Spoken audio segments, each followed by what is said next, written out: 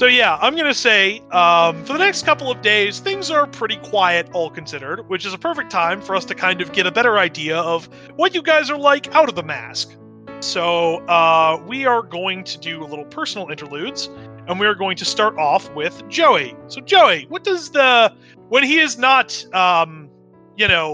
shilling for various recycling companies and security services, what does Mr. Medium get up to in his spare time? Well, currently, if you would ask Brandon Hart what his job is, he is currently between projects, quote unquote. Yes.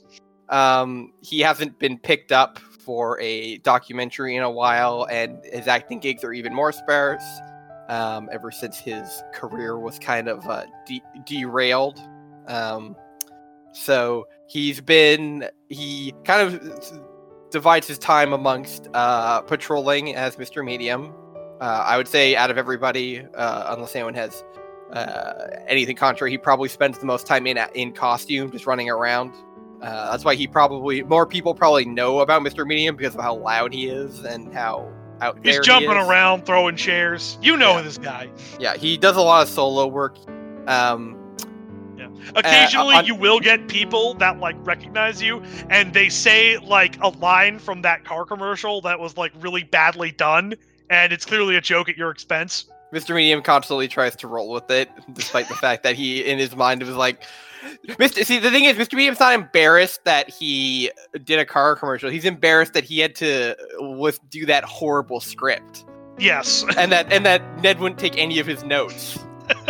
So, that's what really gets under his skin. Yeah, that's what irks him the most. Is that if he had let me control the commercial, it would have been great.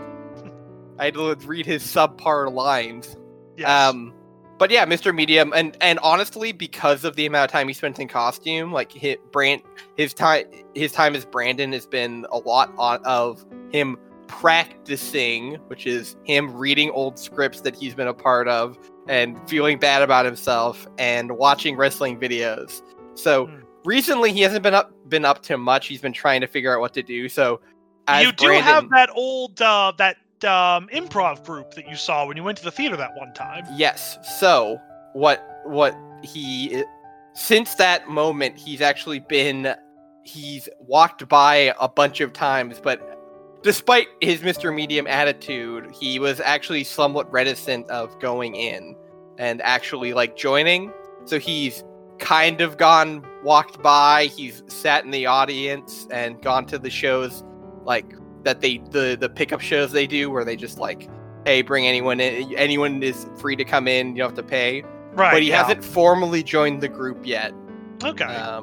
Because he is just weird for Mr. Medium. He's too shy. Oh. So such hidden depths. Yeah. So he will often forlornly walk by the theater. And then think, well, maybe I'll join later. I'm busy. Right. I'm busy. And then he hears and then he, oh, hey, is that the sound of a car being broken into? Better go. Yes, of course. So, all right. So yeah, I'm gonna say that. So you basically pass by the theater pretty often and trying to muster up the courage, but it just never quite gets there. But I am gonna say that on your walks, they actually take you through an area that borders on the Harpies territory, and you start to notice gang signs in the border areas, which is really weird because the Harpies territory was no-fly zone for gangs for the longest time. Only one fly zone. And what's even more surprising is that they're gang signs from, you think, the High City Rollers? Which is even more surprising because you had thought that Marino had more or less wiped them out. I mean, the last anyone heard of them doing a big show of force was them apparently some sort of apartment explosion that the building just completely disappeared and a lot of them got arrested. But yeah, you weren't aware that they were still active in the city. You thought they had all been wiped out. But yeah, it seems there are gang signs on the border of the Harpies territory. Seems like they still have some shooters in the area. Mr. Medium, this displeases Mr. Medium. He's going to linger around the area for a little bit. All right. See what, and kind of do the kind of rounds. So where he walks around, looks at the theater forlornly, goes to the 7-Eleven, gets a Slurpee, goes out, walks around the gang territory, walks by the theater again and feels bad about himself, goes back into 7-Eleven.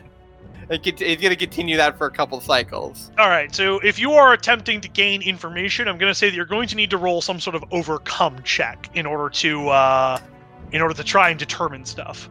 Okay. Mr. Medium isn't great at... Okay, he has awareness. I can't use this. I guess I'll just use a D4 for that one. That's 4. All right, so that is a success with a minor twist. So you manage to hang around for a bit, and as the sun starts to set, you do actually start seeing people with High City Rollers colors, so purple and gold, start to appear. They're not, like, fronting. Like, they clearly seem to have, like there's only a couple of them, but you're probably estimating that this is what's more or less, like, there might be, like, more, obviously, but it's obvious that they're not, like, putting up a massive show of force. Though it does seem like they are going around and, like, knocking on doors and stuff like that. It's kind of... I'm going to say that the minor twist is that you can't really get all of the information out of them. You can't get close enough to really listen to what they're talking about. Mm-hmm. But the feeling you get from this is that they're calling in favors, basically. And considering that they were one of the oldest gangs in Pacific City, you'd imagine that they probably have a lot of favors they could possibly call in. Interesting. Yeah. Okay. Unfortunately, they're also not doing anything illegal, so you don't really have any, like, probable cause to run in and start busting heads. Yeah. Well, yeah. I'm not going to attack them for no reason. Yeah. Mr. Medium's actually going to... So is anything happening at the theater right now? At this point, no. It's like late in the evening, so the theater is actually kind of like closed for the evening. Okay. Then Mr. Medium will just take a note and probably head home at this point. All right. Unless he sees anything in particular that, like, any actual suspicious activity. Nothing that you can see, unfortunately. You know what? He's gonna mask up in the alleyway and then do a bit of rooftop reconnaissance around the area. So just kind of hop around the common areas the Harpy might. All right. So you notice that, like I said, but like doing it from the rooftops pretty much confirms the presence of the High City Rollers is very much like it's inside the Harpy's territory, but right along the border. One of the borders, I should say, not the entire border of the territory. So it's kind of like an animal that's, like, pawing at something that they're not sure is safe yet?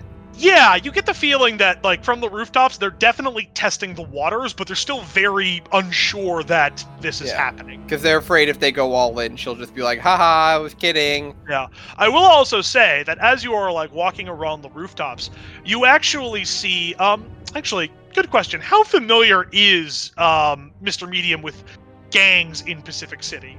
Or at least, what were gangs in the city? I would say pretty aware, because he spends a lot of time, like, dealing with street crime. Okay, so I'm going to say that, so you start sort of going through the Harpy's territory, and on one of the other sides of the territory, there is, like, a bar, that outside you see are a bunch of motorcycles, and the motorcycles have the logo of the Iron Devils on them, but it's been modified slightly. And you know, the Iron Devils were basically a motorcycle gang that did exist in Pacific City, but when Marino started taking over, they just kind of, like, disappeared. They weren't wiped out, they just kind of left. They kind of went underground? Kind of. Most people assume that, like, oh, Marino was... Because they didn't really have a lot of holdings in the core Pacific City area. They kind of just, like, held... like, you know, the rural areas. So a lot of people just think that Marino went up to them and said, hey, I'll buy out your, like, Pacific City holdings, and you can keep all the rural stuff. We can even work together. I just want, like, you know, your, like, stuff in the city. Mm-hmm. Just stay out of my way, essentially. more or less. And I mean, you know personally that that's kind of how Marino operates, is that he would prefer to buy out his competition than to actually fight them, considering he tried to pay off you guys. It's fair. Okay. All right. But yeah, other than that, yeah. But again, they're kind of on, like they're also just along the border of the territory. It doesn't even look like they're really putting up a massive show of force. It's just they are all congregated on a bar that happens to be in a seedier part of town. Mm-hmm. But yeah, other than that, you do a bit of patrolling, a few, scaring off people to make sure they don't make the worst decisions. But other than that, it's a pretty quiet evening, all things considered. Okay. Yep. Right. Mr. Medium's okay with that. All right. So, moving on. So, Evelyn, you've had a lot of time, basically, to work with your new superheroing job, quote unquote. Yes. And I imagine that's probably because the university, after one of their, grad students suffered a major accident in one of their labs, was like, hey, how are you doing? Like, feel free to take some time off. By the way, here's an NDA. Please don't sue us. Yeah, that's basically what happened. She was a postdoc, and she's actually pretty near the end of her contract. It's like a 2-year contract. And the university was like, well, if by the time you get out of the hospital and stuff, whenever that is, your contract will be over. So see ya. She didn't get that much support from them, which is why she was looking for a job when she joined with the team. But she just got a great lead earlier in the day. If you'll remember from last episode, she gave her business card to the folks at HIT who were collecting the hagfish from the beach.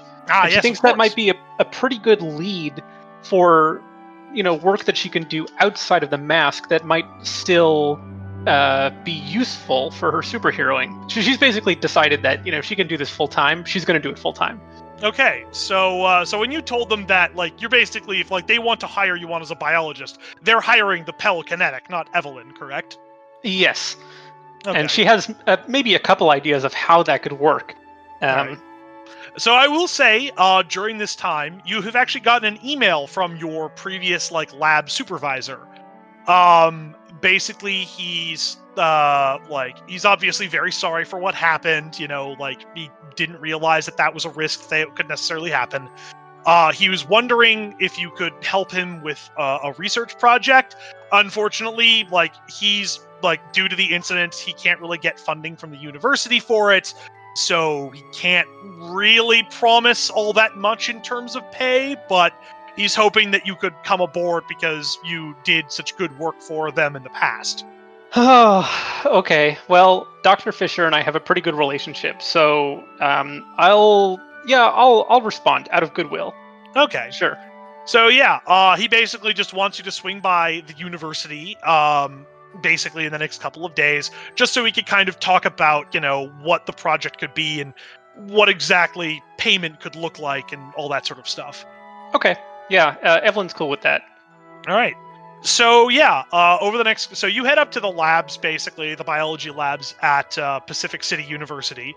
And as you're walking by, you actually see, you're walking to Dr. Fisher's office, and you actually see, one of your, a grad student that you kind of, you occasionally hang out with, and you went for, beers after work, because you all kind of worked in the same sort of adjoining labs.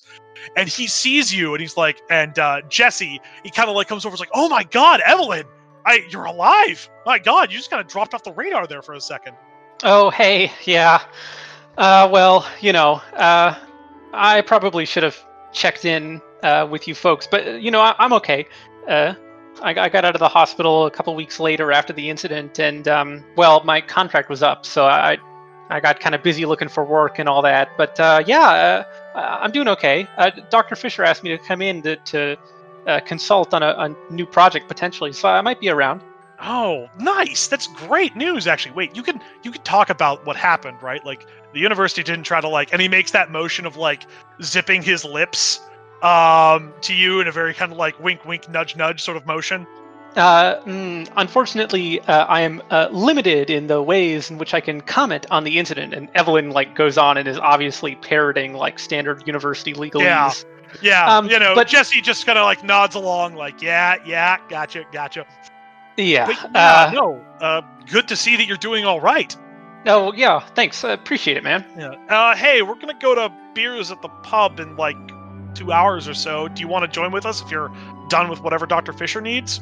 Oh, of course. That sounds great. Thank you. Hell yeah. All right. Yeah, I'll let everyone know you're coming. Good luck. Thanks. All right. So you head to Dr. Fisher's office. So what does Dr. Fisher look like, actually? Just so that we have an idea. Like, is he one of those, like, old, like, Crypt Keeper-looking professors? Or is he one of those, like, massive jaw, like, pecs popping? Is that an archetype? Are those the only two types of professors you're aware of? They're the incredible extremes of professors, all right? All Oh professors man. are either old men or fucking GQ Jacked models. all hell. No, Dr. Fisher is an old hippie. He's not a crypt keeper, as you might say. He's like in the middle age of his research career, but he's got male patterned baldness, but the hair that he does have is long. He like rollerblades around the hallways of the university to get around. He's kind of a weird, quirky guy. Has kind of a history attending protest movements and stuff, but he's pretty chill generally. All right. So yeah, you knock on the office door and he's like busy reading a paper. He's like, "Oh, Evelyn, please come in. Oh, it's good to see you again." Like offers his hand for a handshake. Yeah, thanks for having me back. I really still do believe in the research you're doing here, and I'd like to help in any way that I can, but I understand that. Well, honestly, I'm a little surprised that you even asked me. I didn't think the university would want me back. Well, it's a unique situation, and I know how much of a good worker you were, but obviously, politics, and he says it with the most derision his voice could possibly like muster. Yes. Anyway, the project that I was talking about is well, it's a bit unusual, but I was thinking that maybe you'd be wanted to help me with it.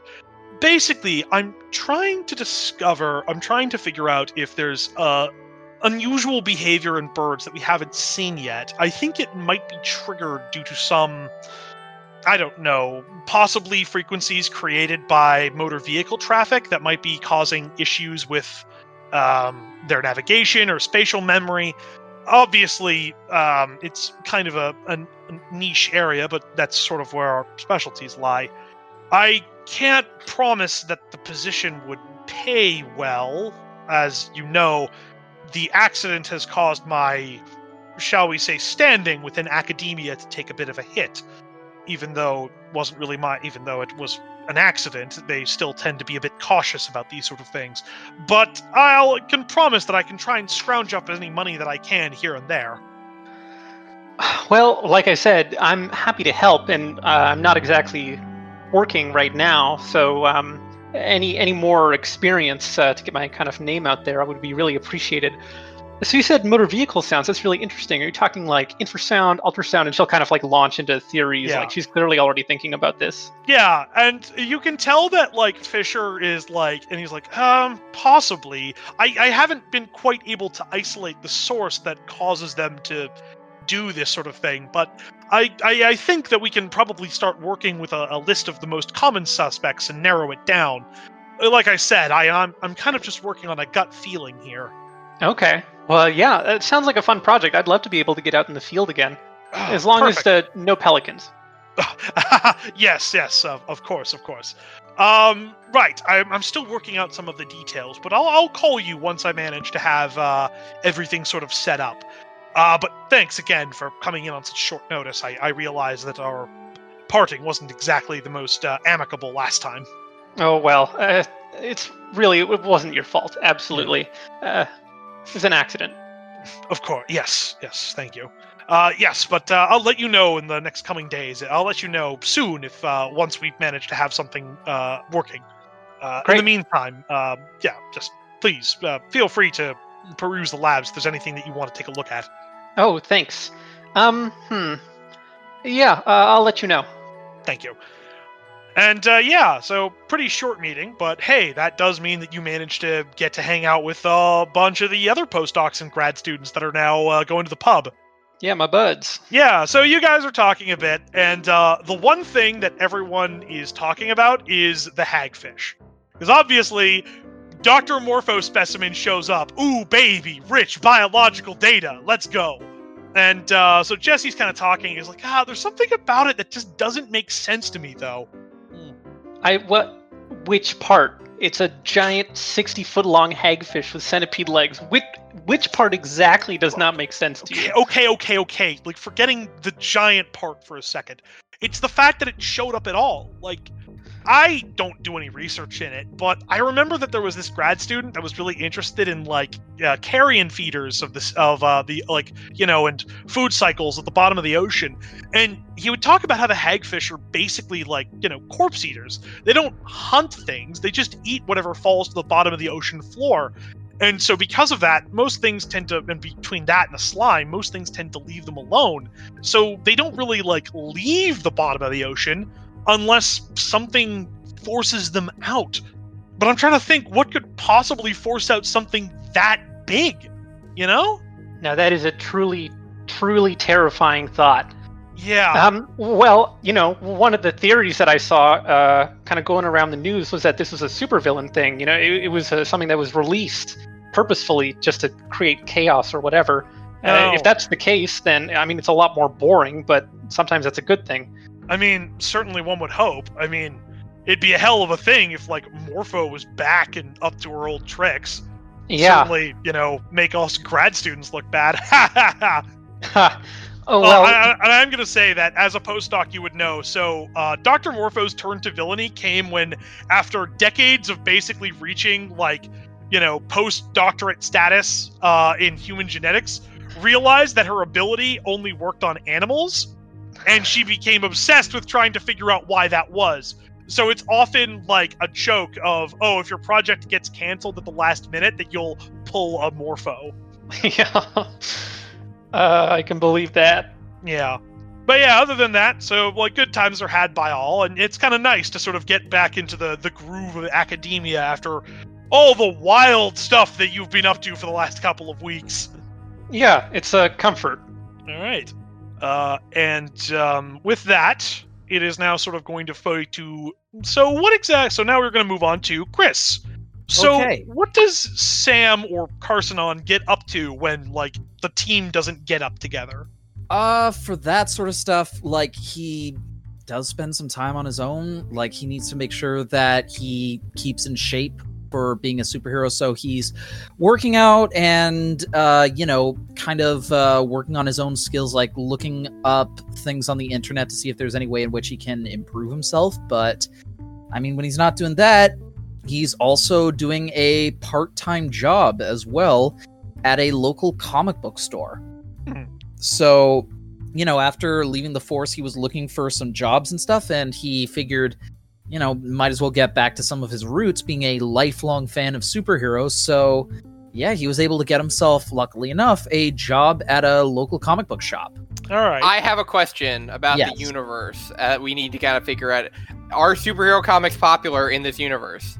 I think we established previously that it was fantasy that kind of took over the niche that superheroes no longer occupy. Yeah. But, I mean, this is a guy that... So what that means is that Carson, even within people that read comic books, has niche interests. Yes. If his thing is... Because, like, I'd assume most superhero comics are actually more, like, autobiographical in this universe than they would It's almost like reading history books. Yeah. Yeah. But yeah, that's Sam's thing. So, yeah, he's still working in this comic book shop.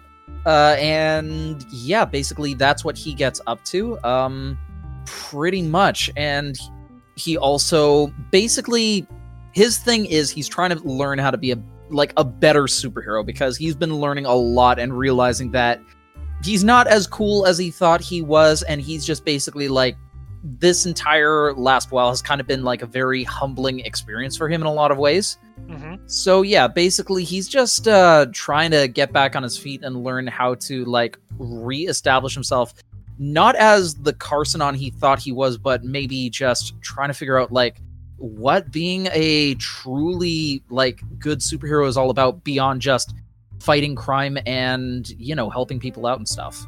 All right. So you're basically working in the comic shop. You're putting away polls, organizing some stuff, and there are a couple people or a couple regulars that are kind of like talking at the counter, basically just like, you know, water cooler talk. One of them goes, "Hey, check this out. Turns out the Harpy was started up north. Wonder if she's doing something in the Arctic." And the other guy's kind of like, "You idiot, that's clearly a fake. She's clearly on the East Coast, see?" And he like pulls his phone up and shows him something. And then somebody else goes, "I heard she went down to Mexico. You know, maybe is tangling with those luchadors or something like that." So, and all of them start getting into like arguments about which of their sources is of the correct one. And I overhear this, and, you know, I'm behind the counter, and hold on, guys. What's this about the Harpy being in a couple different places? Yeah, I mean, take a look. She's clearly going to the Arctic, and like he pulls up an article on his phone and shows it to you. It's not really a phone; it's more like a series of tweet threads. And then somebody else is like, "No, man, see, that's clearly her over in the East Coast." And so you basically have them showing you like conflicting Twitter threads that are all various pictures of things that look like the Harpy, one of which is sort of like in the far north, one of which seems to be a collection of them that are like on the East Coast, one of them that seems to be like a collection of photos of the Harpy in Mexico. Well, actually, everyone knows that the Harpy's feet are actually red. And you know, I would know. I mean, I wouldn't know. But, yeah, so they start arguing. Yeah, they start arguing about Harpy biology. Some people think she's just migrating south for the winter. Other people are like, nah, she's probably like reinventing herself on the East Coast because, you know, there's too much heat over here. Others like, you know, think, oh no, it's like, you know, she's heading north because like, you know, she wants to be alone from people. She clearly doesn't like them. Huh. And yeah, it seems like there's a lot of conflicting reports, but all of them have one thing in common. The Harpy they're definitely saying the Harpy is not in Pacific City, or Cascadia in general, for that matter. Okay, so yeah, I try to listen to this stuff, of course, because, you know, I like to keep my ear to the ground regarding all this stuff, so I'm just basically gonna just make little mental notes of all these places for doing some research later. Okay. So I'm gonna say the evening kind of rolls on. You close up the shop, and I'm assuming now you're going to start doing some investigating into this conflicting information. Absolutely, I am. So, all right. I'm gonna roll. Just a moment. Would it be possible to do like an overcome for this to get some info? Sure. Okay, can I roll with Principle of the Detective for this? Go for it.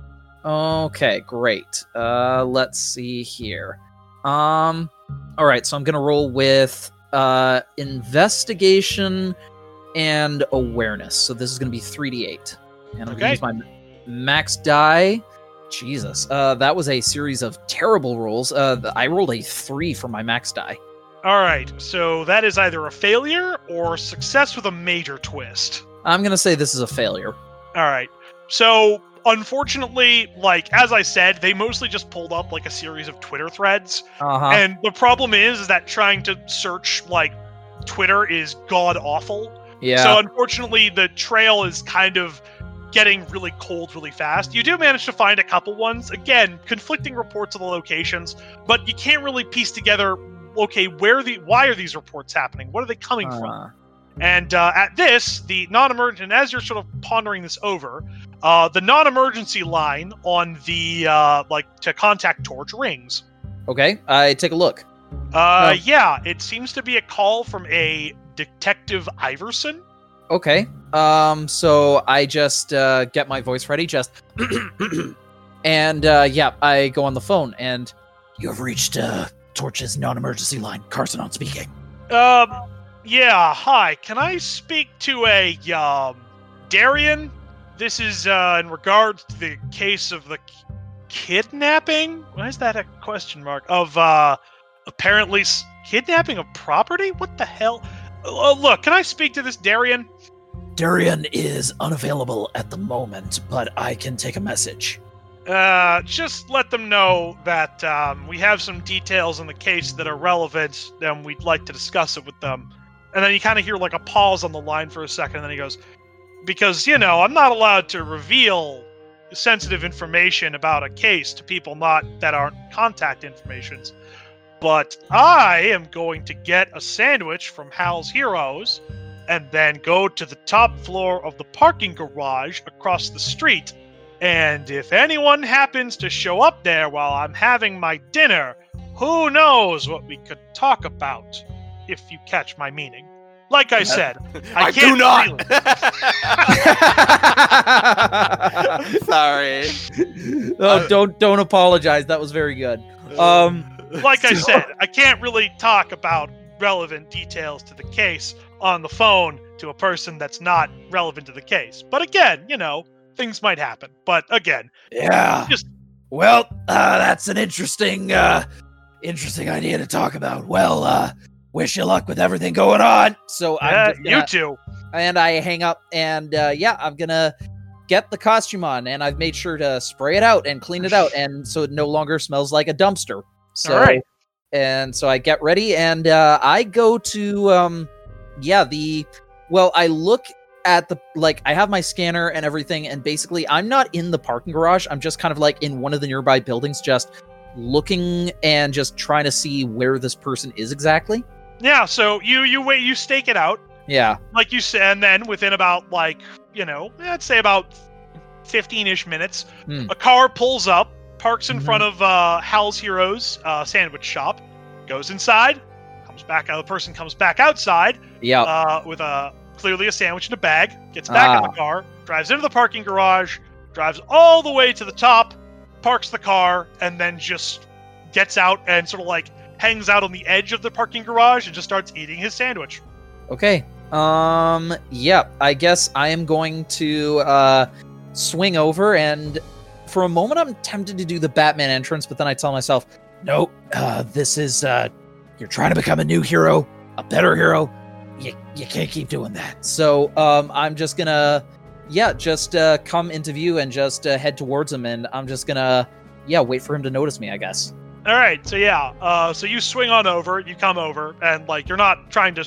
So he hears you coming up, he turns around and he sees you, and he's like, "Oh, you guys get here quick." Yep. I mean, we're superheroes. We're supposed to make sure that we arrive to places on time. You must be Carsonon, right? Correct. And how about yourself? Detective Iverson, PCPD. So, Iverson, Oh god, I just realized our police force is the PCP. So, you have my attention. Why don't we chat for a bit? Yeah. Technically, I'm not supposed to be putting my ass on the line doing this, but, you helped my brother was on that dock when that hagfish thing attacked, so unlike some people in the department, I at least think that you guys are capable of doing some good. And nothing about this case makes any goddamn sense. Maybe you can figure something out. I like to think I'm good at puzzles. Tell me something. All right, so we tracked down where the pod, he sort of is looking at his notes, that contained that, do you have the term to refer to the thing that came out of the pod? Not at the moment, but You mean the hagfish? Or no, gnat? gnat. So android is probably would be something that immediately comes to mind. good catch-all. So about the android.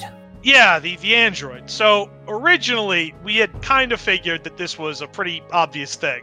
The container came from a storage unit owned by Claude Yates, and it was being transferred to a warehouse owned by a company owned by Antonio Scari. And we originally just figured that, this was being shuffled around within the Marino crime family, because Yates had some ties to them, but obviously he was doing that core shit. But, it seemed a bit too convenient, so I started to do a bit of digging into the storage unit, and as far as the guy running the place could figure, that box just kind of showed up one day and was due to go to Yates's storage unit, but at least according to what I can get out of Yates' secretary, they didn't order it, or they don't even know what was in it.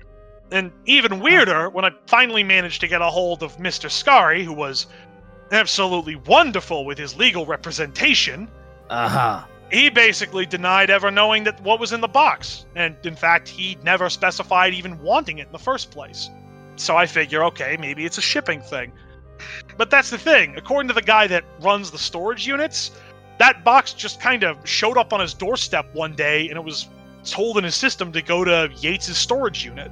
And then, even weirder is, well, we finally managed to track down the delivery driver, the guy that drove the thing. So, the truck that he's using had a GPS system in it. So, for insurance purposes, make sure they're taking the most efficient route. He said that he's driven routes not exactly like it, but similar to it. And it basically requires him to go a certain way. But on the day that he was delivering that box, it told him to take a much different route, one that sent him on a bit of a wild goose chase, in his own words. And then he gets to Scary's warehouse, says that he has a delivery for them, but the warehouse says that they weren't receiving any deliveries like that day. So he has to take it back to the storage unit. And then the next day, that warehouse orders it again. Same thing happens. Same route change, same refusal of taking it, so he drags it back to the storage unit. And then on the third day, right as he's going through that detour, is when the Axe Gang stops him. So clearly somebody set these guys up, but the question is who? Where does it all lead back to? Yeah, and that's the thing. We got a warrant for the records for the delivery driver, but for those deliveries, they don't exist. What do you mean exactly? As in, we physically tried looking for them in the system, and they're gone. Guy remembers inputting them and basically putting them into the system, but they're just not there. Somebody deleted them. Somebody's cleaning up. Yeah, we did get lucky, though. Apparently, the guy inputting the information couldn't remember much, but he did remember a name the guy dropped, Arthur Randall? Yeah, so I'm just, listening, and, I am just dead still when this name comes down.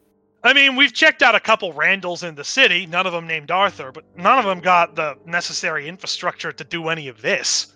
So, yeah. Arthur Randall, do you know the name? Like I said, doesn't exactly ring a bell. I think we might be able to help each other out here. Look up the Detroit City incident from 10 years ago, and the arrests that were made following the incident. I mean, yeah, what, you think someone from Detroit is masterminding all this? Seems a bit much, don't you think? If you know Arthur Randall, then you'll know that it's not a far shot. Well, honestly, that's the most progress we've made in the last couple of weeks, so hell, I'll take it. Anyway, that's pretty much all the information that I've got.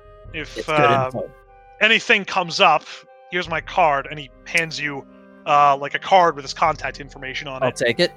And you know where to reach me. Gotta say, you've been very helpful tonight, Detective. Yeah, well, it's the least I could do, really. And you can kind of tell that this is a man who has been trapped in a system for a very long time, and that system has kind of beaten him down. I know the feeling. So, yep, I get an idea that maybe I've got a bit of a kindred spirit here. So, just to double check, what's the fellow's name? Iverson, Detective Iverson. Detective, any first name or just Iverson? He only gave you Iverson. It doesn't say a first name on his card. Great. So I'm going to take I'm just going to start digesting this information as I take his card, and... All right, well, have a pleasant evening, Detective Iverson. Enjoy your sandwich. Yeah, same to you. I mean, you should also get a sandwich. They're pretty good over there. And he, gets into his car, and he backs into the parking garage and leaves. And I think I just might do that. So I'm going to go down to Hal's Heroes, and I'm going to get whatever's available. Do you get your... so they actually have sandwiches, because you guys are kind of a local celebrity at the moment. They actually have sandwiches named after all of us.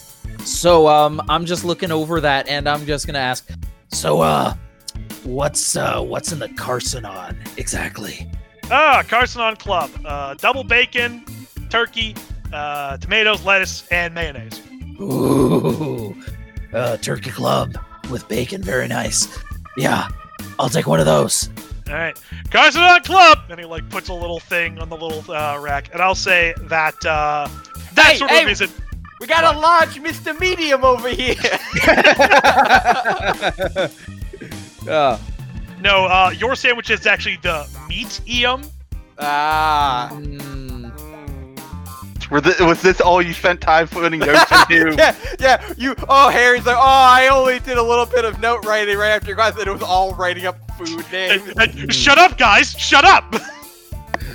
All right.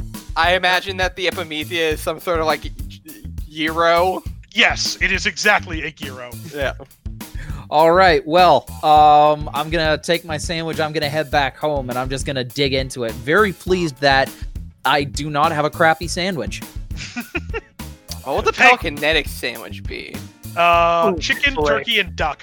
It's that fucking thing where you stuff the... It's a turducken. Oh my god. No. Howl's Heroes is not going to serve something that greasy. It's just a combination of the meats, that's all. But yeah, I say that's a pretty good sort of denouement for for Carcinon's leg of his journey. Mm-hmm. But so Cassandra. So Cassandra obviously works a lot out of the base, but what does she get up to in like her spare time? Especially now with all this information that's dropped. I mean, like the Cassandra like is feeling pretty good now because she honestly like because her secret identity life has nothing to do with engineering or like all of the people in her classes are like archaeology people. Right. So, and like she occasionally like hangs out with like the history of supervillain people, but like nobody else. She's never really had a lot of people to talk like engineering with. So she's enjoying like actually getting to like talk about things she's interested in, like going into more detail than it is bullet that shoots lightning with like somebody. Yes, I see you are an engineer of class as well. Yeah, just like because this is stuff like she can't talk about in her civilian identity, and nobody on the team up until this point had the had even like the pre doctorate degree stuff that you need to understand some of the things she's working with. Yeah. Big like, brain time. Yeah, well, like the thing is nobody else did any engineering. She can talk weapon design with Carcinon because Carcinon understands how to use the weapons. Right. And like when he's not off in fantasy superhero land, he's actually like a good design partner like with coming up with ideas because he's seen a lot of super weapons like built and used in his career. But like she hasn't had anybody to get into like the nitty gritty with like before. So it's a lot of, and especially because that also doesn't require sleep, which is something that Cassandra technically requires but doesn't really want to. Yeah, so you guys are like going off into the night talking like specifications, plans, all these sort of things. And it's kind of around like 1 o'clock in the morning when Nat kind of like looks at you and like kind of realizes, wait a minute, shouldn't you be getting to bed? It's quite late. It's fine. I have a general stimulant that I can take. It gives me an extra 4 hours. Pulls out the bag of cocaine. I'm a Greek god. So Nat's like, look, I appreciate it, and you're very obviously excited to do this, but, well, I have to admit, today's been rather strange for me. It's odd finding out that my creator may have intended me to be some sort of, what did you call it, a weapons platform? Yeah, I guess knowing you're having an inkling to a true purpose you were built for, it can kind of mess you up. Shit, yeah. Epimethea understands that very well. Epimethea turns to the side with a 1,000-yard stare into the distance. Yeah. If you don't mind, I kind of would like a moment sort of alone. It's been lovely talking to you, and I have to admit, I've probably learned more in the last several hours than I have probably, well, most of my life, but I don't know. I'd kind of like just to get walk around the city and get my bearings a little bit. It's been a very wild 24 hours. Okay. Well, yeah, sure. You should get some sleep. You, stimulant or not, you're looking a bit tired. Yeah, sure. I'll pack things up here, and I'll see you tomorrow. Yes, see you tomorrow. So Nat goes over, and you see that they have purchased the classic Teenage Mutant Ninja Turtles disguise kit, which is a long trench coat and a wide-brimmed hat, just to make sure that people don't because obviously androids are kind of uncommon throughout the city. Yeah, this is not lizard people though. Certainly, yes. I mean, given the number of lizard people who have recently integrated into the city. People may not accept them, but they are aware of them. Yeah. So with that, Nat sort of bids you goodnight and heads out through one of the tunnels. But as you're sort of cleaning stuff up and sort of saving plans that you sort of things, you start to hear some chatter over one of the police scanners.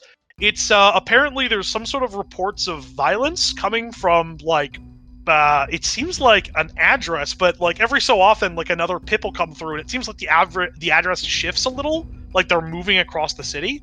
Okay. Well, I mean, she's gonna get in the suit then. It never ends.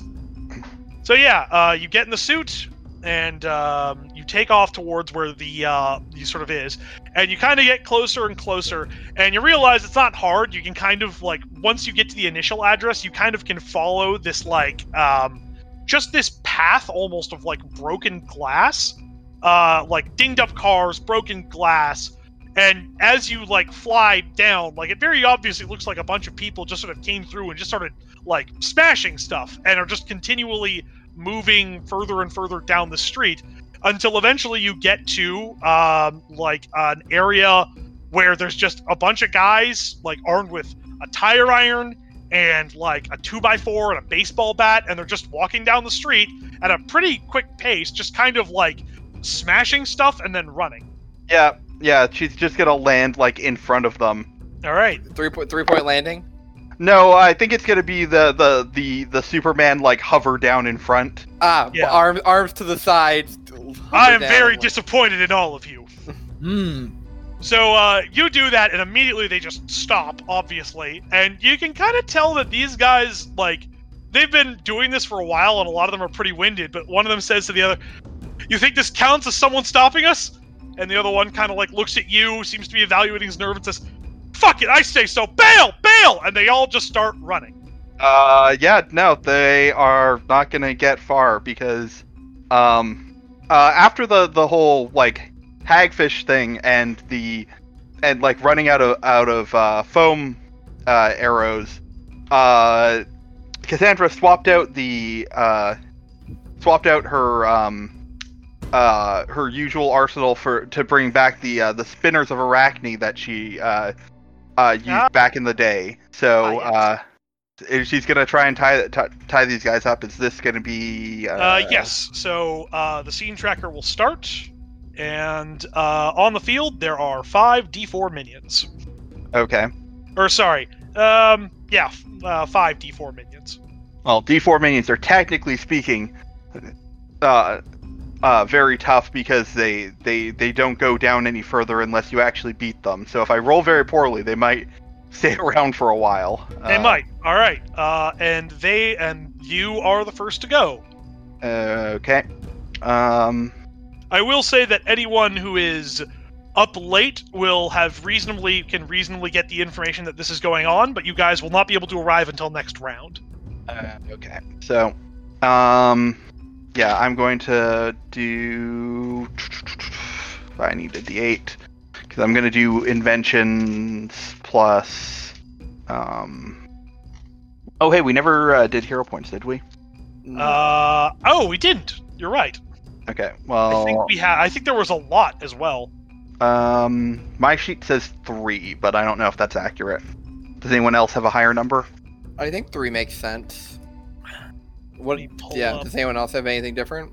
Nope. I did not, unfortunately. 248.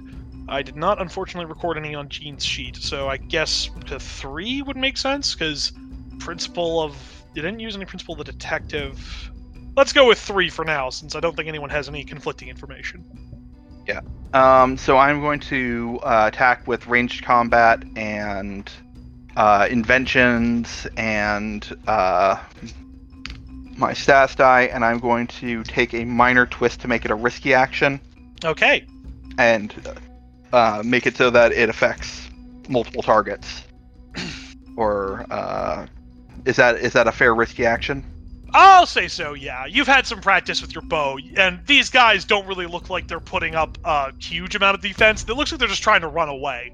Yeah, it's not the bow, actually. I'm actually just hitting them with the spinners. Ah, okay. Mechanically, I'm damaging them, but the intent is just to It's tie a them net, down. basically. Yeah. All right. Yeah. Okay, so mid die is going to be a 3. Okay, so, rolling off. First one does not pass. Second one does not pass. 3 goes to... Ties go to attacker, right? Nope, tie goes to the defender. All right, 1 manages to escape. Another manages to escape, and... All right, so you throw out the net, and the 3 guys sort of standing closest to you, basically, they can't get away fast enough, and they're completely subsumed by it. Like, you've got them in the bag. The minor twist is that while you're basically sort of wrangling in the 3, the other 2 manage to put some distance between you, and this is going to be represented as the environment giving them some protection. So they all get a +1 defend as they've both skittered into alleyways and such like that. Sure. Okay.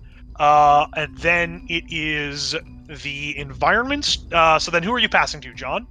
I guess I will pass to the environment. All right. So the environment goes. The cops show up. There are now 2 D6 police officers. But they are very clearly just kind of show up, and they basically kind of look around and say, they see the guys in the net, and then they look at you and they say, are there any more? Sorry, how many were there? There were 5, so there's 2 left. Yes. I think did 2 they of the mean ruffians managed to escape. All right, we'll start searching for them. And so yeah, one of the cops sort of starts patrolling on foot. The other one gets in the car and starts sort of circling the block. And now it's going to pass to the minions, and they are going to try and escape. I mean, which they both fail at. They had a chance. I never said they were good minions. Huh. Yeah. No. I mean, by their nature, they are D4, which is as bad as you can be. Yeah. And I'm going to say, so the environment, the minions pass back to Epimethea. Yeah. Okay. So I'm going to use power suit plus creativity plus my status die to basically just kind of think about where they could be escaping, what their escape routes are, and basically pick up a dumpster and block off whatever alleyway they're trying to get out of. All right. So is this a hinder? Yeah, I guess so. Something in my sheet isn't quite right, but I'll figure that out later. Yeah, so I'm using my analyze weaknesses to hinder them. All right. Yeah, so that's going to be a -3 penalty. Oof. Yeah, on one of them. So yeah, with some, you basically can fly a lot faster than they can run, and you begin to box them in, more or less. And now it is going to be the environment's turn, so the police officers are going to go, and they are going to attempt to apprehend the last 2, as now they don't really have a lot of places to run. All right, and they both rolled 5s, so unless they manage to roll a 4, nope, and no. All right, so yeah, You basically corner them in, and they basically try and double back to find the new route, and they run right into one of the cops, and they just are like, ah, shit. Then they just sort of throw their hands up and get down and get taken into custody. But yeah, so they're dealing with the 2 over there. You still have the 3 in the net, though. So, yeah, what do you do now? Yeah, so Applebee's is going to come in and just come down to the ones that with in the net and say, what was the purpose for this vandalism? Look, it was. I mean, look, we owed some people some. Can you keep a secret? I like the idea that Epimetheus' bronze, expressionless face is just looking at them. Yeah, and he kind of goes, fine. Look, we owed some people some money. People that you don't want to owe money to. I don't know about the others, but I know I'm in that boat. They said that they were willing to wipe the debt clean if we did them a favor. I knew it was going to be a bad one, so I basically said yes. They wanted us to start back there, and just start making a lot of noise, smashing stuff, all that sort of stuff. Keep going until somebody stops you, is the exact word to say. And honestly, I'm really glad that it's you and not the other one that got here first. And that is what suddenly causes in your head, you didn't realize it at the time because you were kind of running off of, engineering high and oh man, finally I can talk to someone about this. Quote unquote stimulant. You suddenly realize that the area where these guys started is a halfway line into the Harpies' territory, and they have been moving down into the dead center of the territory. Somebody just went through a lot of trouble to make a lot of noise and very obviously have the Harpy not show up. Alright, well, Epimethea is going to say, you are lucky that the Harpy was away on other business. She would not have been nearly as gentle in apprehending you, if she even bothered with that. Yeah, no kidding. Thanks for not gutting us? Mm-hmm. Yeah, and she'll just grab the net and carry them over to the police. Just dump them out. Whoa. Mm-hmm. Thanks for the assist, I guess. And with that, they just kind of slap the cuffs on them, put them in the back of their police cruiser. They call for backup because they can't fit 5 people in the back of one cruiser. And with that, as you sort of take off for the thing, I'm going to say that is where we are going to call it for today. Thank you, everyone, for joining us and listening along, and hopefully you'll join us next time as we find out just what the hell the consequences are of someone ringing the No Harpy dinner bell real loud is. So thank you, and good night, everyone. Good night, everybody. Hey, everyone. Thanks for listening. You can find us on Tumblr at listentothesenerds.tumblr.com or on Twitter at LTTNcast. All our music is sourced from Incompetech.com and is licensed under Creative Commons by Attribution 3.0. You can email us at listentothesenerds@gmail.com.